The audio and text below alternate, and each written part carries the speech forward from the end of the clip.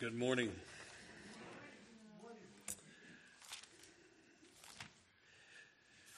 I'm reminded earlier this week of the Heidelberg Catechism that begins with what is our only hope in life and death, which the answer is that we are not our own but belong body and soul, both in life and death, to God and to our Savior Jesus Christ. Well, that's a good reminder to start out any Sunday on, and so I just want to give that to you. And I pray that that is your hope this morning, that's your confidence. And if not, let me encourage you to speak with someone. Today, someone you came with, or maybe someone that is here, I'll speak with you after the service to just see how you can have this kind of confidence that our only hope in life and death is that we belong body and soul to Him. And so with that, I want to mention, before we look at the Word together, we have many opportunities. Our church provides many opportunities throughout the week to get in and study God's Word. For you, we are relentlessly, I could use that word, I think, trying to teach a Bible study somewhere. And just pick a day, and we've had one, or somebody will start one, I'm sure. But those are opportunities for you to take advantage of as a church, not just our residents at the Ministry Center. Tuesday, Wednesday, Thursday, the classes that we have there at 9:15, they're open to you. And so if you want to grow deeper in the Word and 5 principles of discipleship and doctrine and through the Gospels, those things like that, take advantage of that. Friday Bible studies that we have going on. But I would say most importantly, take advantage of our midweek service Wednesday night, 7 o'clock. And we have time together in the Word, going through the book of Galatians. And not only do that, but we also come together to pray and to carry one another's burdens to the Lord corporately. Now, you can pray on your own. I hope you do pray on your own. Continually, weekly, without ceasing, the Bible says, but there's something about praying together, corporately, praying with someone else, touching on the very issues that we need to be lifting up. Our church family, as you know, because it's a small town and news travels far, there's a lot of people in our church that are suffering and hurting and going through a lot of things. And they need our prayer support. They need our encouragement, and it's one of the ways we do that. On Wednesday night as we go to the Lord in prayer. Not just that, but all the outreach and ministries and things that are going on, missionaries, we want to be diligent praying and asking God to help us in that. And so I just want to encourage you, if it's not been your habit, I haven't seen some of you in a long time there, some of you I've never seen there on Wednesday night, we just encourage you to make that part of your week. Make that part of your schedule this week, and we would love to. That would be an encouragement to you, I hope, and also an encouragement to me. It's encouragement to come in and know you've studied, at least put a couple of hours into studying the Word of God, and there's actually people here to hear it. And sometimes I go longer when there's nobody here, but I don't know why that is, but that tends to happen that way. But it's an encouragement to me, but it's also, I hope, and I trust, encouragement to you. And it's not pointless. I don't know how I can emphasize that more. Praying together and taking these things to the Lord in prayer is what God has called us to do. And it's how God moves and works in our day and age. And eternity will only reveal the outcome of the prayers that the saints have offered up on behalf of others in the kingdom of God. So keep that in mind as you plan out your week.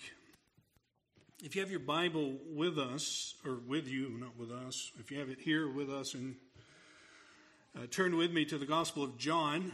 If you're using a Pew Bible, you will find your place on page 1132. There are some odd Bibles that out there, same translation, it's just a different page. So if you're not there on page 1132, I apologize. John chapter 5. And I'm going to begin reading in verse number 1, and you can follow along with me as I read down to verse number 18. John 5:1 through 18. After this, there was a feast of the Jews, and Jesus went up to Jerusalem. Now there is in Jerusalem by the Sheep Gate pool, a pool in Aramaic called Bethesda, which has 5 roofed colonnades. In these lay a multitude of invalids, blind, lame, and paralyzed. One man was there who had been an invalid for 38 years. When Jesus saw him lying there and knew that he had already been there for a long time, he said to him, "Do you want to be healed?" The sick man answered him, "Sir, I have no one to put me in the pool when the water is stirred up, and while I am going, another steps down before me." Jesus said to him, "Get up and take up your bed and walk." And at once the man was healed, and he took up his bed and he walked. Now that day was the Sabbath. So the Jews said to the man who had been healed, "It is the Sabbath. It is not lawful for you to take up your bed." But he answered them, "The man who healed me, the man that said to me, 'Take up your bed and walk.'" They asked him, "Who is the man who said to you, 'Take up your bed and walk'?" Now the man who had been healed did not know who it was, for Jesus had withdrawn, as there was a crowd in the place. Afterwards Jesus found him in the temple and said to him, "See, you are well. Sin no more, that nothing worse may happen to you." The man went away and told the Jews that it was Jesus who had healed him. And this is why the Jews were persecuting Jesus, because he was doing these things on the Sabbath. But Jesus answered them, "My Father is working until now, and I am working."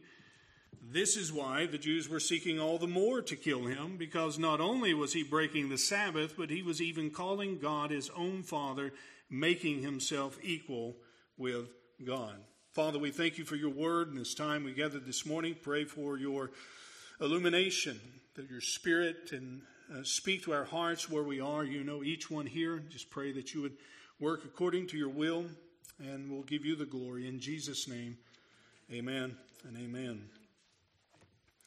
Well, as about 8 or 9 years ago, I went on a mission trip to Nicaragua.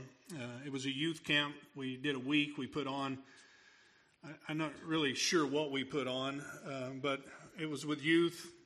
We tried to keep them alive and fed, and none of us older guys to hurt ourselves trying to keep up with these teenagers playing soccer. At the end of that, the climax of the event, after we spent a week of playing games and preaching and singing and all those things like that, we were on our way to take the young people back to their church. And as we were going back, we would take them to the landfill that was on the schedule. We would take them to the city dump. It was not nowhere near the shape that our transfer station is by far. It was a filthy, nasty, dirty experience. If you found yourself there, you were lost, to put it mildly. As we got there, the dirt was just pitch black. It was hot. It was stinky. And all the people that lived there at the landfill, surrounding the landfill, the families there would come out and they would work. They would separate bottles and you know, if they found something sellable, they would take it, and they would, you know, they were hustlers. They knew what it took to survive in Nicaragua, and being the poor in that country, they did what they had to do, what people have done for centuries, nothing new. It struck me as one of those experiences that you were overwhelmed at seeing and glad it was over with. And I say that to my own shame, because if I was taking a vacation to Nicaragua, I would not look that up on the vacation brochure, finding out where's the local landfill so I can go see how the natives live. We went there taking stuffed animals and food and tracts and different things like that. And the young people were hopefully getting to see some of their own people handing out food. I remember one incident in particular. We gave a little girl a doll, and they were dirty kids. I mean, just filthy and cute at the same time. So I don't know how that all worked out. But we gave them this stuffed animal to this little girl, and the dad just come along and snatched it out of their hands because he was going to sell it. That's what he was going to do, sell this stuff that was getting. I just thought how unbelievable this situation is. It reminds me a little bit of what we see here in our natural tendency to avoid such a scene.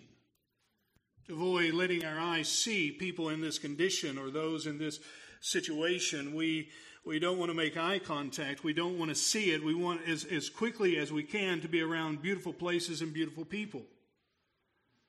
You can almost see the contrast to this in Perry Jones down at the Albany Mission, who has surrounded himself with society's outcast and those whom the city itself wished they could get rid of. In fact, his surrounding area has been trying exceedingly and succeeding up to this point to stop any further building to keep the homeless somewhere else other than being in the middle of the city in Albany. That's our tendency. But even in that, it is remarkable to see how people cling hold of hope and desperation all at the same time. I think you see that in our narrative. Here we find hopelessness, despair, and hope all intermixed in the passage here with this kind of scene of what's going on here at the pool in Bethesda. The pool itself is in the northeast part of the city. The sheep gate is mentioned in Nehemiah as far as the repair, so it's the historical place there. It was a place that was built with shelter so that those who were there could get out of the way of the sun, and was fed by some underground springs as well as runoff rain and some other things like that. It is here that we find Jesus walking among the people. He's not in the upper class walking around those who rubbing elbows with those, but he has found himself here, and we often find Jesus surrounded by what the world would cast off to the side and put out of the way. In fact, what we might find us avoiding the place altogether so we don't have to experience what was going on here. It was, at least in the scene that we have in our gospel, a miserable place. Miserable by the fact of what surrounded it and the mythology, or at least what was going on here with these people, and this hope that maybe there is a chance, slim chance, but maybe a chance that I can get out of the situation that I'm in. There's no fix to blindness, and there was no fix to being paralyzed, and there was no fix to the other things that these people faced. It was living with the consequences of having these sicknesses and disease. It is here in this pool that we have in your footnotes of your ESV and in New American Standard, most of your modern translations, you have in the footnotes what was probably the thought of the day, and that is that an angel would come down and trouble the waters, and the first one who steps in these pools after the waters are troubled, then they would be healed. And I think that is a probably accurate description of what we find here in verse number 7. When the sick man is asked about being healed, he refers to he has no way to get into the pool when it's disturbed or troubled or stirred up.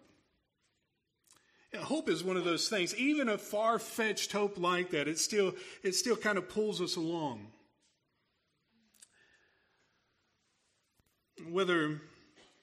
However you interpret that or however you take that, the people of his day at least was consumed with the idea that there was something here that maybe this last chance, maybe they could get over what they had.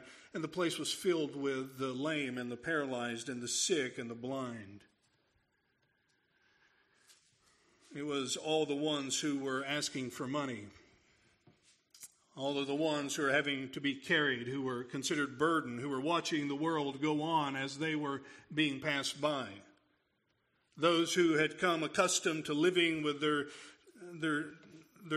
issues and ailments. And in this place, we find Jesus, but we not only find Jesus, John singles out to us one of these individuals. So we find ourselves at a miserable place here.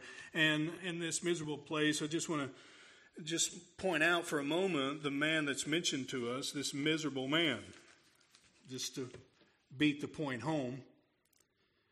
And you can kind of see this. The first thing we notice about him is he is a man here who is helpless.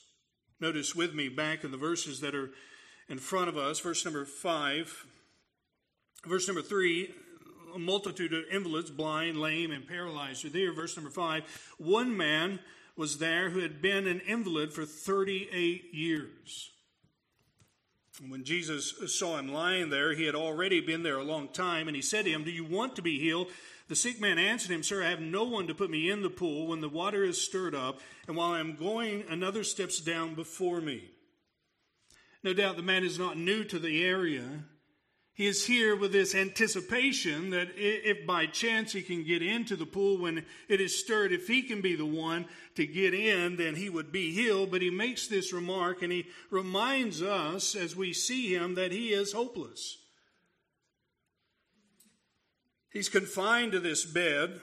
He has nobody to help him, or he is helpless. He has nobody to help him. And in fact, the very fact that he's been here 38 years in this condition reminds us that he has almost come down to the realization that it is what it is. Life is the way it is. But not only do we see him as helpless, I already give you the word, he is hopeless. He cannot get himself healed. He cannot get in. Even if he were to crawl, and that's the way I take it in verse number 7, even if he were to get himself there, he's not quick enough, because everyone in this situation is out for themselves. There's no pity, there's no mercy, there's no helping one another out. It is what I can get out of this and me get fixed, and he was no better than the rest of them, and he's not going to make it. He has come to the realization, even answering the question, "Do you want to be healed?" we would expect a much different answer. Even answering that, he reminds us of his hopeless state. I've been in this way for 38 years. It's just the way it is. Even if I could get to I have no one to help me. Even if I could get to the pool, I wouldn't be quick enough. The blind guys, and then they got all the bodily functions. They get there before I would. It reminds me of someone who's standing in line with the number 548, and he reads on the sign, "Now serving and only serving number 1. You get that, don't you? I mean, we're so impatient when we realize they're calling on 34, and as they're calling on 34, we look at our number, and it's 48, and we're ready to leave and quit and go on. And here's a man coming to the realization, the grips of who he is and the situation that he's in.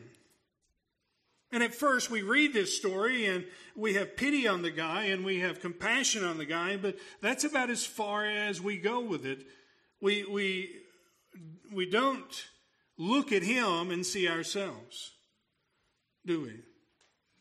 The Word of God is often like a mirror, though.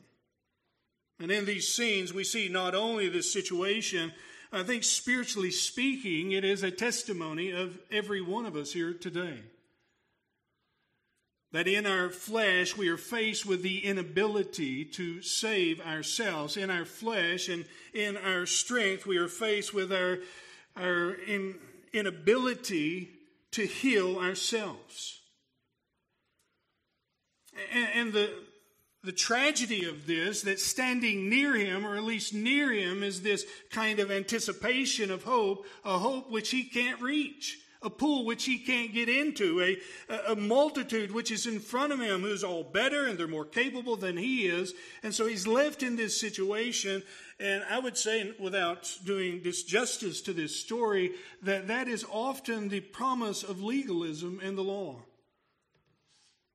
Even as good as the Old Testament was, it just offered us blessings and cursings, and all it has ever been able to deliver us is curses. Because you and I have never been able to measure up to it. And the problem isn't with God's Word. The problem isn't with what God has required of man. The problem has always been in our ailment, in our weakness, in our paralysis when it comes to our heart and our attitude towards God. To put it another way, we are all born miserable sinners, fallen from God. Isaiah reminds us of this when he says, "Our righteousnesses are as filthy rags," trying to underline and score that if we are to receive help and be helped and find wholeness and healing, then we must look for it outside of ourselves. And up to this point, the man hasn't found it in anyone. And the good thing for us, and the good thing for him is the story isn't over. He doesn't realize who he's talking to. And that's the promise for us in the gospel, isn't it? That we, looking out of ourselves and that realization of our inability, we find strength and salvation. We find help in someone else, namely in a merciful Savior. And I know that there are many of you who are strong this morning, many of you who are educated, competent, skilled, gifted, beautiful people. I'm looking at you. You're beautiful people. This is a beautiful place. But even in that, isn't that in itself a facade when it comes to our standing before God? Isn't those things themselves the very things that oftentimes push us away from the grace, saving grace of the gospel? Isn't those often our false hopes and reliances? We'll see that in the aftermath of this miracle which takes place, how remarkable the response of Jesus' own people are. And I'm just pointing that out to you, that until we get to the place of seeing our inability, seeing our helplessness, there will be no help to be had. It isn't just the fact of we need someone to take us by the hand. We need someone to bring spiritual life. We need someone to do all the lifting for us. It's Ephesians 2, isn't it? When you were dead in trespasses and sin, He quickened, made alive. Now, this man doesn't need just someone to tell him to be better or hope things are going to work out for you. He needs someone to bring life to him. And the joy of this encounter is he's speaking to the only one who can do that. And as we read through the gospel over and over, John wants us to realize that Jesus really is the only one that can do that, not only for this guy, but for us. And notice we've seen the miserable man, we've seen the miserable place, but I want you to see the merciful Savior. Look again with me in verse number 6. I love this verse, how it starts out, don't you? When Jesus, what does it say? When he saw him. Years ago, there was a couple of college kids who decided to do a project, I don't know what you call those things, a study, as they would spend their summer homeless, going from place to place, living like homeless people. And during the aftermath of this, some of the questions that were asked them, the psychological impact that it had on them, one of the greatest things that bothered them, that disturbed them, that hurt them the most is the inability of people, or I don't know if it's the inability, the unwillingness of people to acknowledge them, to look at them. It isn't like going down the road and you're at a stop sign, you got a guy there. You know you got to do something. Either you're going to seem like a jerk and act like they don't exist by looking straight ahead, like, you're stiff on. Some of you guys have done that. Come on. He's there. You're not making eye contact with him. Because if you make eye contact with him, you know you're going to have to give him $5 or $4 or may only have a 20 and you sure don't want to give him a 20. You don't know what he's going to do with it. And so you don't even look at him, right? Or sometimes you look at it and you just like, here, just go ahead, take it. And like you're fiddling around in your car trying to find something else. It is that unwillingness to acknowledge, to see humanity in that lowest state. And these college kids, that was the hardest part. That was the hardest part, to see that God would give us eyes to see the misery of humanity around us. Not to be ignorant and blind to it. But we don't want to. We don't take vacations like that. I was thinking of going to Egypt, and it looks like a dystopia movie. It's not what the brochures look like. You got these big pyramids and the Sphinx and all this cool stuff, and then you go there and it's streets littered with garbage. I know David's sitting there. Abraham's and you had a 2-day trip there and back. That's it. Because you didn't want to see it? You didn't want to be in the middle of it? I'm not condemning you. I wasn't driving, otherwise we may have been a 2-day trip too.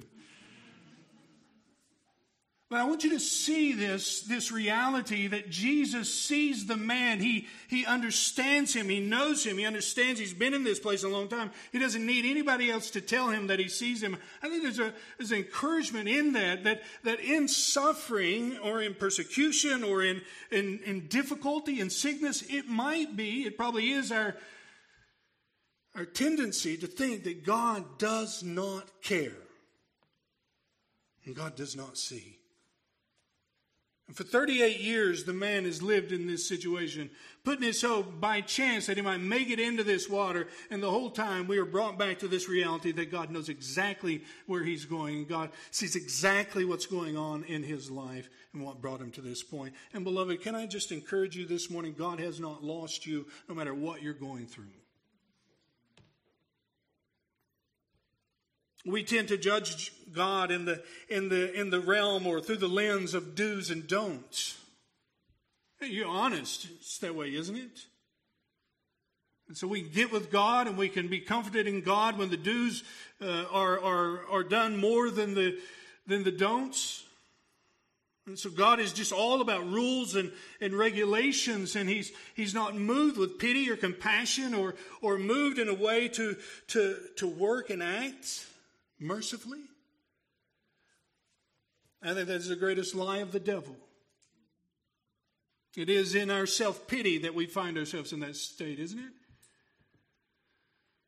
And yet we're reminded here of the graciousness as we see in the life, the manifestation of God in flesh, the compassion of our Savior. Oh, he's merciful. Look at it. He sees the man lying there. He knows what's going on in his life, and he comes to him and he asks him, do you want to be healed?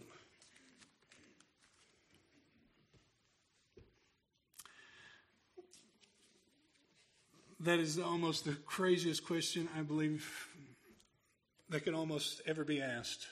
Don't you think? Do you want to be healed? What do you think?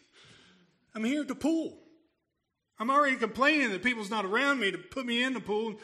Bob over there got in before I did, and because he's just blind, he can get around good, and you know how that stuff goes as they talk shop. Do you want to be healed? That's obvious as plain as the nose on your face. Do you want to be made whole? Do you want your life back? Do you want to walk and run and do all the things you used to do?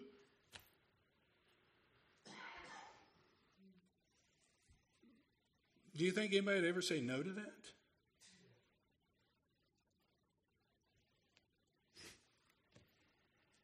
You'd be surprised, wouldn't you? How often the gospel of life is offered. Wholeness, healing, and restoration. Help. And many people say, if you could fix some circumstances in my life, that'd be great. If you could just leave me unchanged. Because after all, I'm pretty good. It's just circumstances. Bad luck, or whatever else we say. I don't know if he's drawing that out of the man, but the man automatically goes to his own testimony, his own story. Almost to say he's forgot about healing a long time ago. He's given up on that boat. There's no hope for it. There's no chance for it. I think the question in one sense is a manifestation of the pity of the Lord and the pity of God. Where he spoke of him being compassionate and merciful, being moved by our sufferings and afflictions. It is in this question we see his compassion over and over in the Gospels. In Matthew 14, he saw a large crowd and felt compassion for them and healed their sick. Matthew 15, he called his disciples and said to them, I feel compassion for the people because they have remained with me now for 3 days and have nothing to eat, and I do not want to send them away hungry, for they might faint on the way. You see the love that he has for people? He doesn't look at this man unmoved, but looking at him with compassion, ask him, do you want to be whole? Do you want to be healed? But not only do I think is a manifestation of his compassion, I think it is pulling out a confession of the man saying, at least this we see in verse number 7, I am helpless and unable to do this myself. You and I will never receive help, and we never ask for help, do we, until we realize that we need it, until we get to the end of ourselves. Isn't that true in life, just in general? Till we continue on with the futility of our efforts, coming to the place where reality hits us smack dab in the face and we cry out for help, and in those moments others come around us and strengthen us. Same thing here in this sense. We will never come to Christ. We'll never put our faith and trust in Him till when we see our need. Our need is wrapped up in our helplessness to save ourselves. And so he asked the man, do you want to be made whole? Do you want to be healed? Well, verse number 7, he doesn't ask the man for a demonstration of faith. He doesn't ask the man for anything. Or verse number 8, he doesn't ask for any of those things like that. It's just an unmerited, gracious, powerful, healing gift that he gives this man. Look at it in verse number 8. Jesus said to him,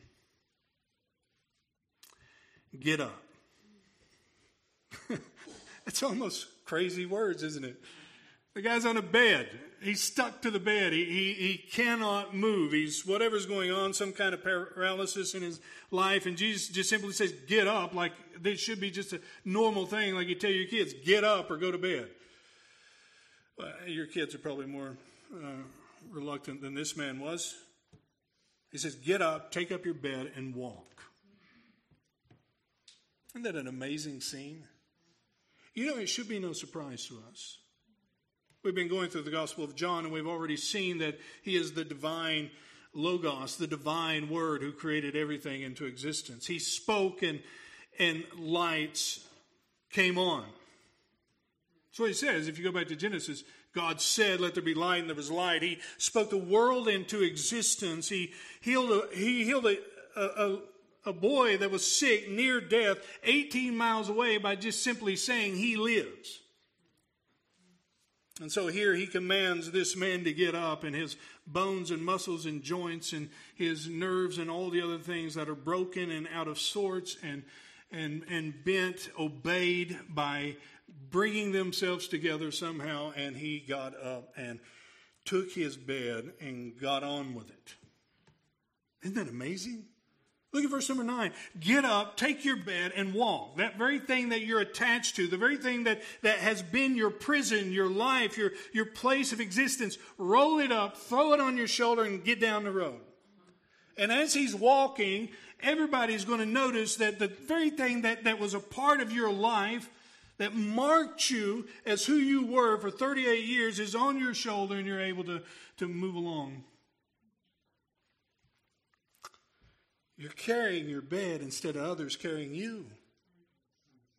Now, his bed, for those of you who like to know what those things are, it's a straw mat that you can roll up easily and carry it if you're a healthy guy. This guy couldn't carry it before.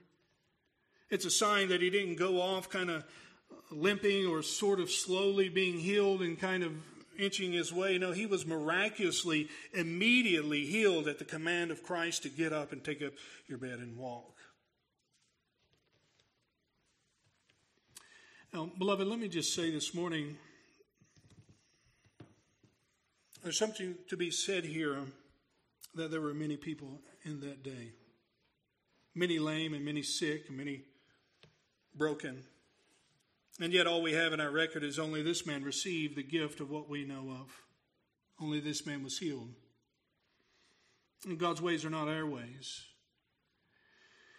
There are times when God removes burdens in your life and in my life and other people's lives. He moves in grand ways. He heals through prayer and intervenes in our life in dramatic and undoubted ways for His glory and for our good.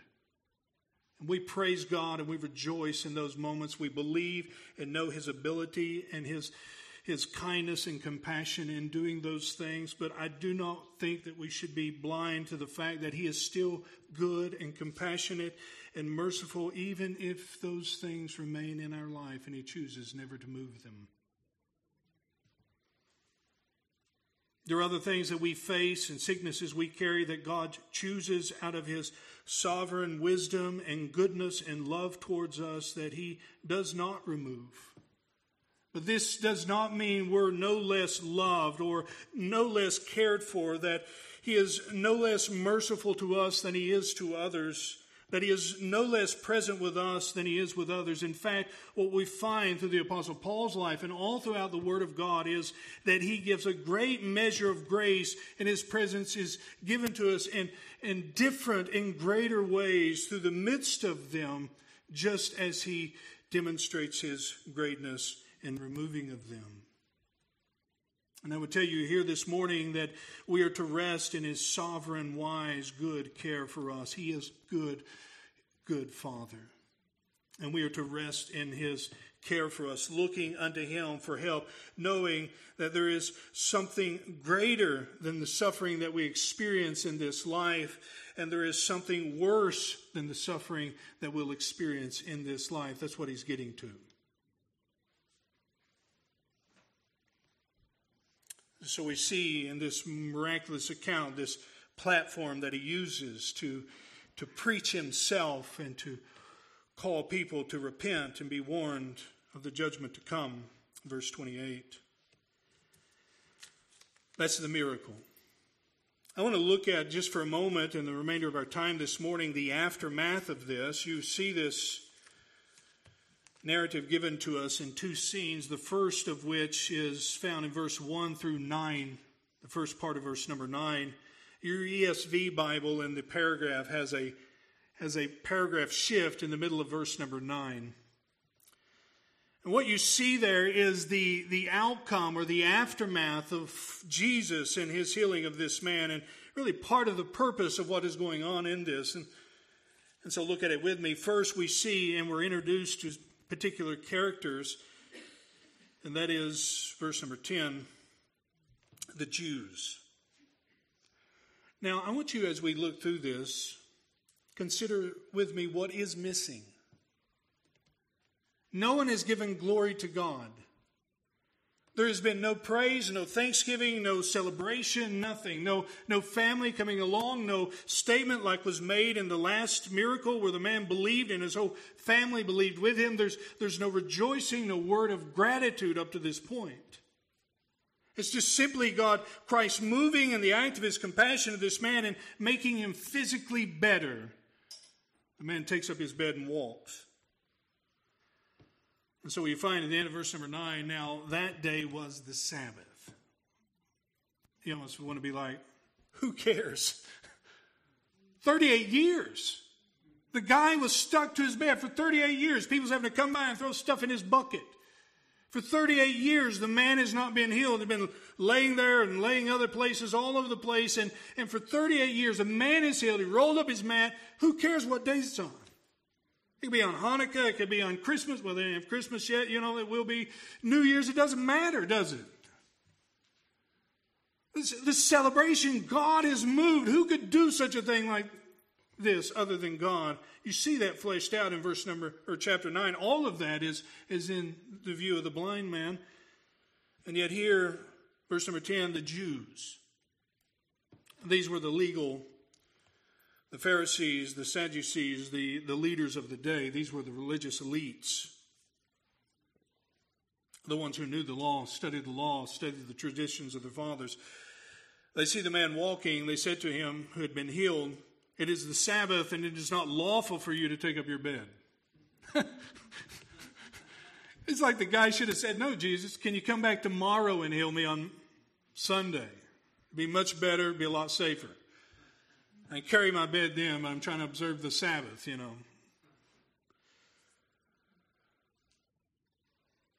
But notice the tendency of these men.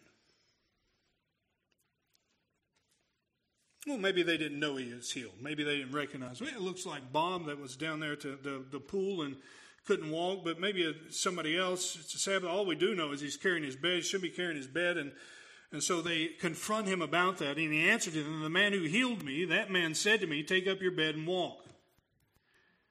Now, the man admitted that he had been healed in verse number 12. Notice the emphasis here. Who is the man who said to you, not who is the man who healed you? In their view, that was totally out of the question. What was the main focus is, why would this man tell you to violate the law of the fathers? Why would he tell you to go against our traditions? Why would he tell you to do something that clearly speaking we have forbidden?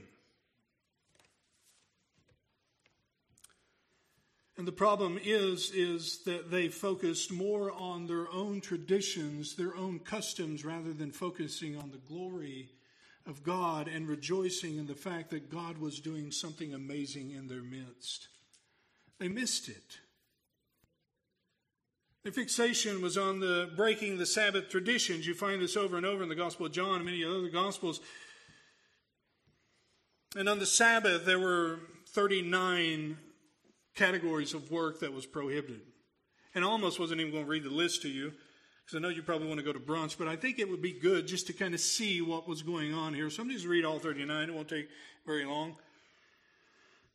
You are not allowed to sow, plow, reap, bind sheaves, thresh, winnowing, cleansing crops, grinding, sifting, kneading, baking, shearing wool, washing or beating or dyeing it, spinning, weaving, making two loops, weaving two threads, separating two threads, tying a knot, loosening a knot, sewing two stitches, tearing or ordering to sew two stitches, hunting a gazelle. I guess that's the only one hunting in here. So, Jim, you're good. Slaughtering or filleting or salting it or curing its skin, just don't cook it. Scraping or cutting it up, writing two letters. Erasing in order to write two letters, because we know what you're about to do if you pull out that eraser. Building, pulling down, putting out a fire, lighting a fire, striking with a hammer, taking out ought from one domain to another. I don't know what an ought is, but I think that's a burden or something you carry. Maybe that's what you got against somebody. If some of you have an ought, you need to deal with that. That's the main classes of work, 40 save one. A man who is healed violates by carrying his bed, and all they could think of is their rules and regulations. These were not commands of God. These were not things that God commanded them to do. He said to keep the Sabbath day holy, something that they violated over and over in the Old Testament. It was a day where they were to rest and be thankful for the provision of God for that week and live in faith for His provision in the future. It was an anticipation, or is an anticipation, of the rest which He will offer us in Christ. As you find in the book of Hebrews. And yet what the Pharisees have did, and that's exactly the heart of legalism, what they have did is they have taken the good gift of God, that which is meant for our refreshment and that which is meant to help us in our worship of God, and they have made it a prison in and of itself, a burden which nobody could carry. So much so that at the sight of a miracle, they're more bothered whether or not he's carrying something than they are the fact that he can walk in their midst. And what we find on later on, it isn't just the fact of that someone is violating the law, it's the fact that Jesus himself violates these things by practicing medicine. If you call commanding someone to get up and walk a practice of medicine. I don't know what kind of medicine that is, but sign us up, right? Could you imagine a church to be so set in its ways that it wouldn't recognize God if he showed up? And he would be unwelcomed? I was almost going to kid at Barnabas walking in. I did say, thank you for visiting. I was going to tell him to fill out a visitor's card. I don't know why. I feel a little goofy today, I guess. Mary's not here. Maybe that's it. I was going to tell him, you need to go down and fill out a visitor's card. And it's almost like they're doing this with Jesus. God in the midst of them. Very incarnate Son, God in flesh, and he is a stranger among his own people. The worship. And can I say that it is not just what we see in the New Testament era that people fall into that? Legalism itself and liberalism, to put along right there with it, distance itself from its maker. It is both a strong arm, a push away from Christ, away from the help and hope that's found in Him. And in one sense, these people were emphasizing and focusing on the man who could not help himself. They were focused on the fact of, yes, you can and you better help yourself and get with the rules and regulations, because that's exactly what self-righteousness does. And some of you have lived your life that way. And your whole standing before God, at least at one point of your season of your life, has been lived out of frustration and heartbreak and saved and not saved, all because your focus has been on what you're doing and what you have done, and not focusing on Christ who has done it for us.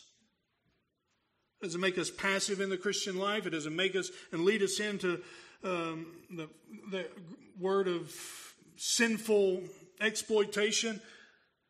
It doesn't make any of those things. But what it reminds us, at the heart of what Christ offers us, is what He can do, His strength, His ability, His power, His saving work, and our inability. And yet the people of His day would not accept it. There is a pride when it comes to this kind of religion, when it comes to this kind of manifestation.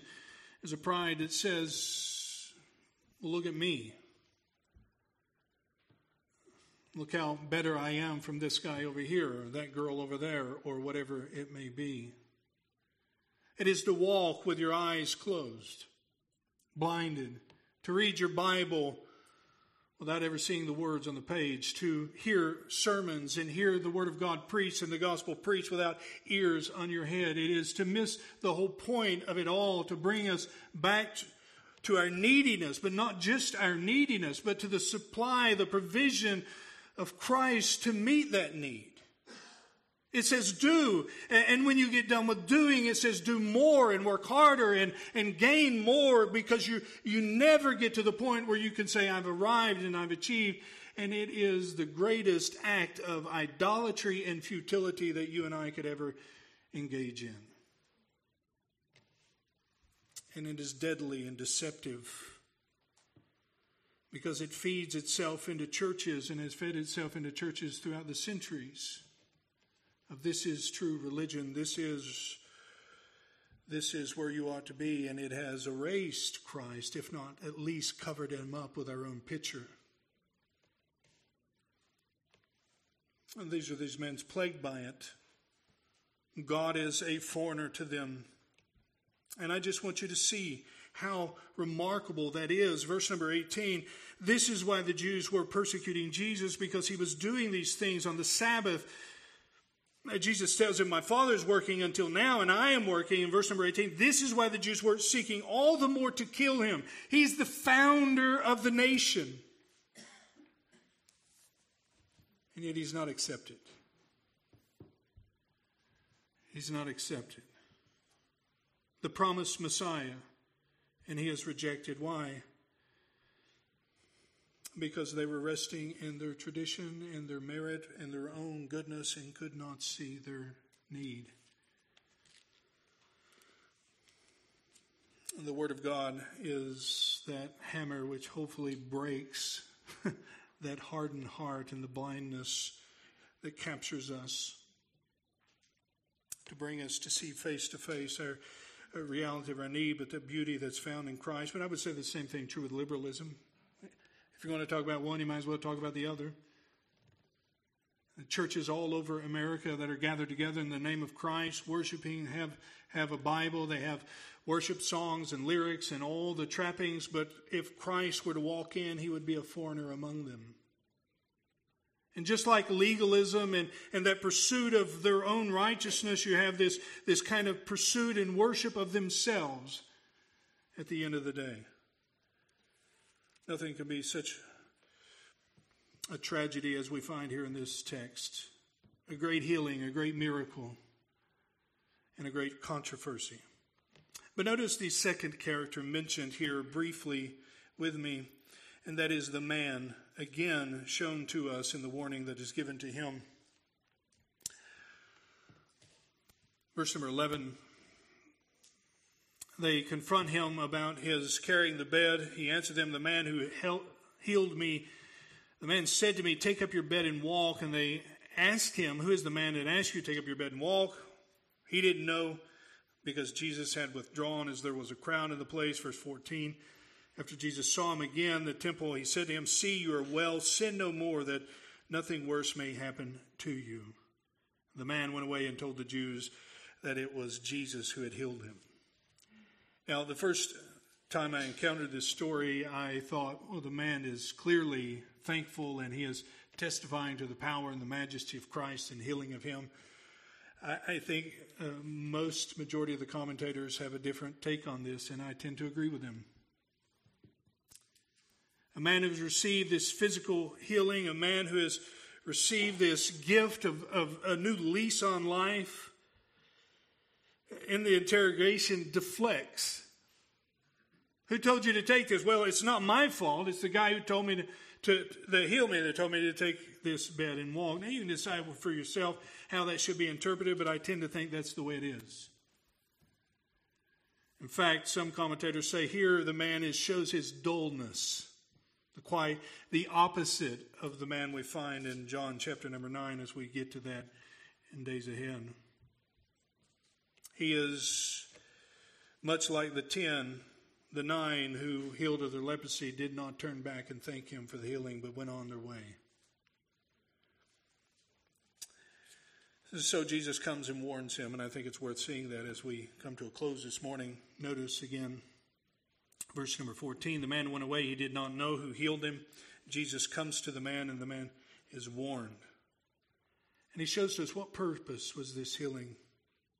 Well, much could be said about this. The purpose that a man was healed for was for this platform to preach who he is among the people. But it is also to warn the man and call the man to a different way of life, to call the man to repentance, wasn't it? Notice verse number 14. He found him in the temple. See, you are well. Sin no more. As John Piper would say, the man was healed for his holiness. And God works in our life not only to fix and help and alleviate and give comfort, but to sanctify us, to bring us into holiness and line us up with his ways. Go and sin no more, lest something worse happens to you. Don't live in sin any longer. And the natural reading of this implies that the man in his situation for 38 years was the result of something he did, a sin against God. That's not a very popular view, and I want to be careful in saying that. It is easy to go up to somebody when they got something wrong in their life and say, well, it's because you're sinning before God. That would be wicked, and that would be wrong. It would be abusive. We know that because we look at the servant Job, and God says there's nobody like him, and he faced more than any of us will ever face. And we know that again in John chapter 9, it's the thinking of the day that everything bad that happens in life, whether it's sickness or poor or bad providence of God, bad situation in life, is directly related to sin. And Jesus stops that and said, no, this man was born blind because the glory of God, for the glory of God. But we also understand that there are consequences and results of actions in this life as well. I tend to read it that way. I think it's a natural reading of the text. Go and sin no more. Do not continue on in sin, or something worse will happen to you. Whatever it was, we are not told. Jesus knew. And again, you can disagree with me all you want. That's fine. I'll still have coffee with you if you want afterwards. And a piece of cake or something. But anyway.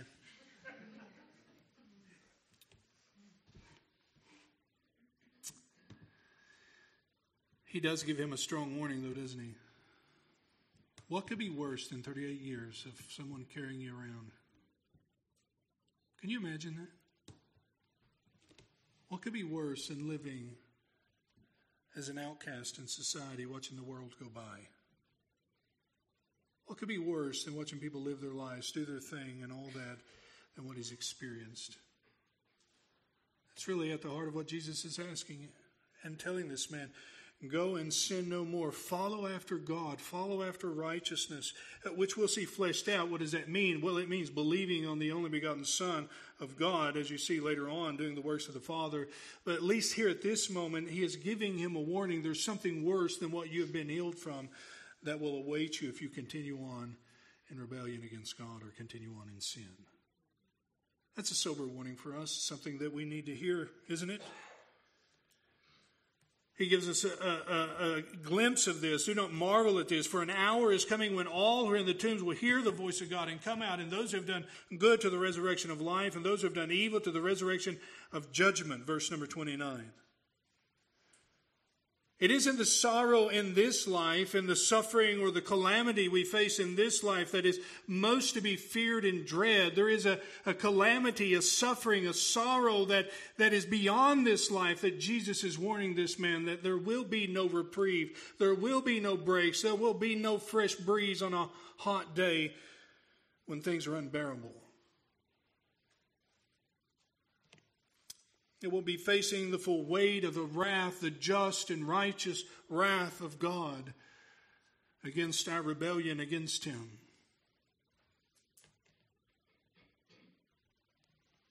What a sober reminding for those who have taken God's gift of life and health and His goodness, and they've squandered it in their own ways, never giving glory to God and never turning to Him, repenting and believing in Christ. They will one day stand and give an account before Him, just like all of us will. It is once appointed unto man to die, and after this the judgment. You say, why does He speak to the man like that? Why doesn't He speak to him like He speaks to the woman at the well? Why does He speak to him like other people? Because sometimes we need to be brought back to the sober reminder that we're playing with life and death. We're not just playing games. I don't know if the man got it. Eternity will tell.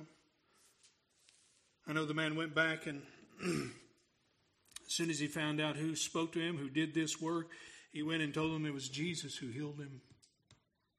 D.A. Carson has very little respect for the man and says we should not give him the benefit of the doubt that he is doing well. Whether that's true or not, I don't know, but I know the warning is real, and it is a warning that we all must wrestle with. Over and over, we're told who has warned us to flee the wrath to come. And sometimes the gift of life and the gift of salvation is only appreciated, is only valued when it's compared to what we are being saved from and to what the reality of death is. Eternal separation from God and goodness, as we will see more and more as he speaks about judgment. Burying under the just and righteous wrath of God, giving an answer for every rejection, every rebellion, every sin that we've committed. And even now at this moment, we've committed enough sins to fix eternity and its misery in an unbearable state. How much more as life continues on? And yet God in His mercy, Christ in His mercy for this man, warns him. And that's what the gospel does over and over. That's what we're to do. Not only heed the warning our own selves, but carry that warning with us. God is fixed today. And we must be prepared. We'll look at that more as we see Jesus and His Father next week. You can be anticipating that. Well, friends, church family, we have a great and merciful Savior that sees exactly where you are. And His goodness in your life, His grace in your life, His mercy is meant to lead you to repentance and lead me to repentance.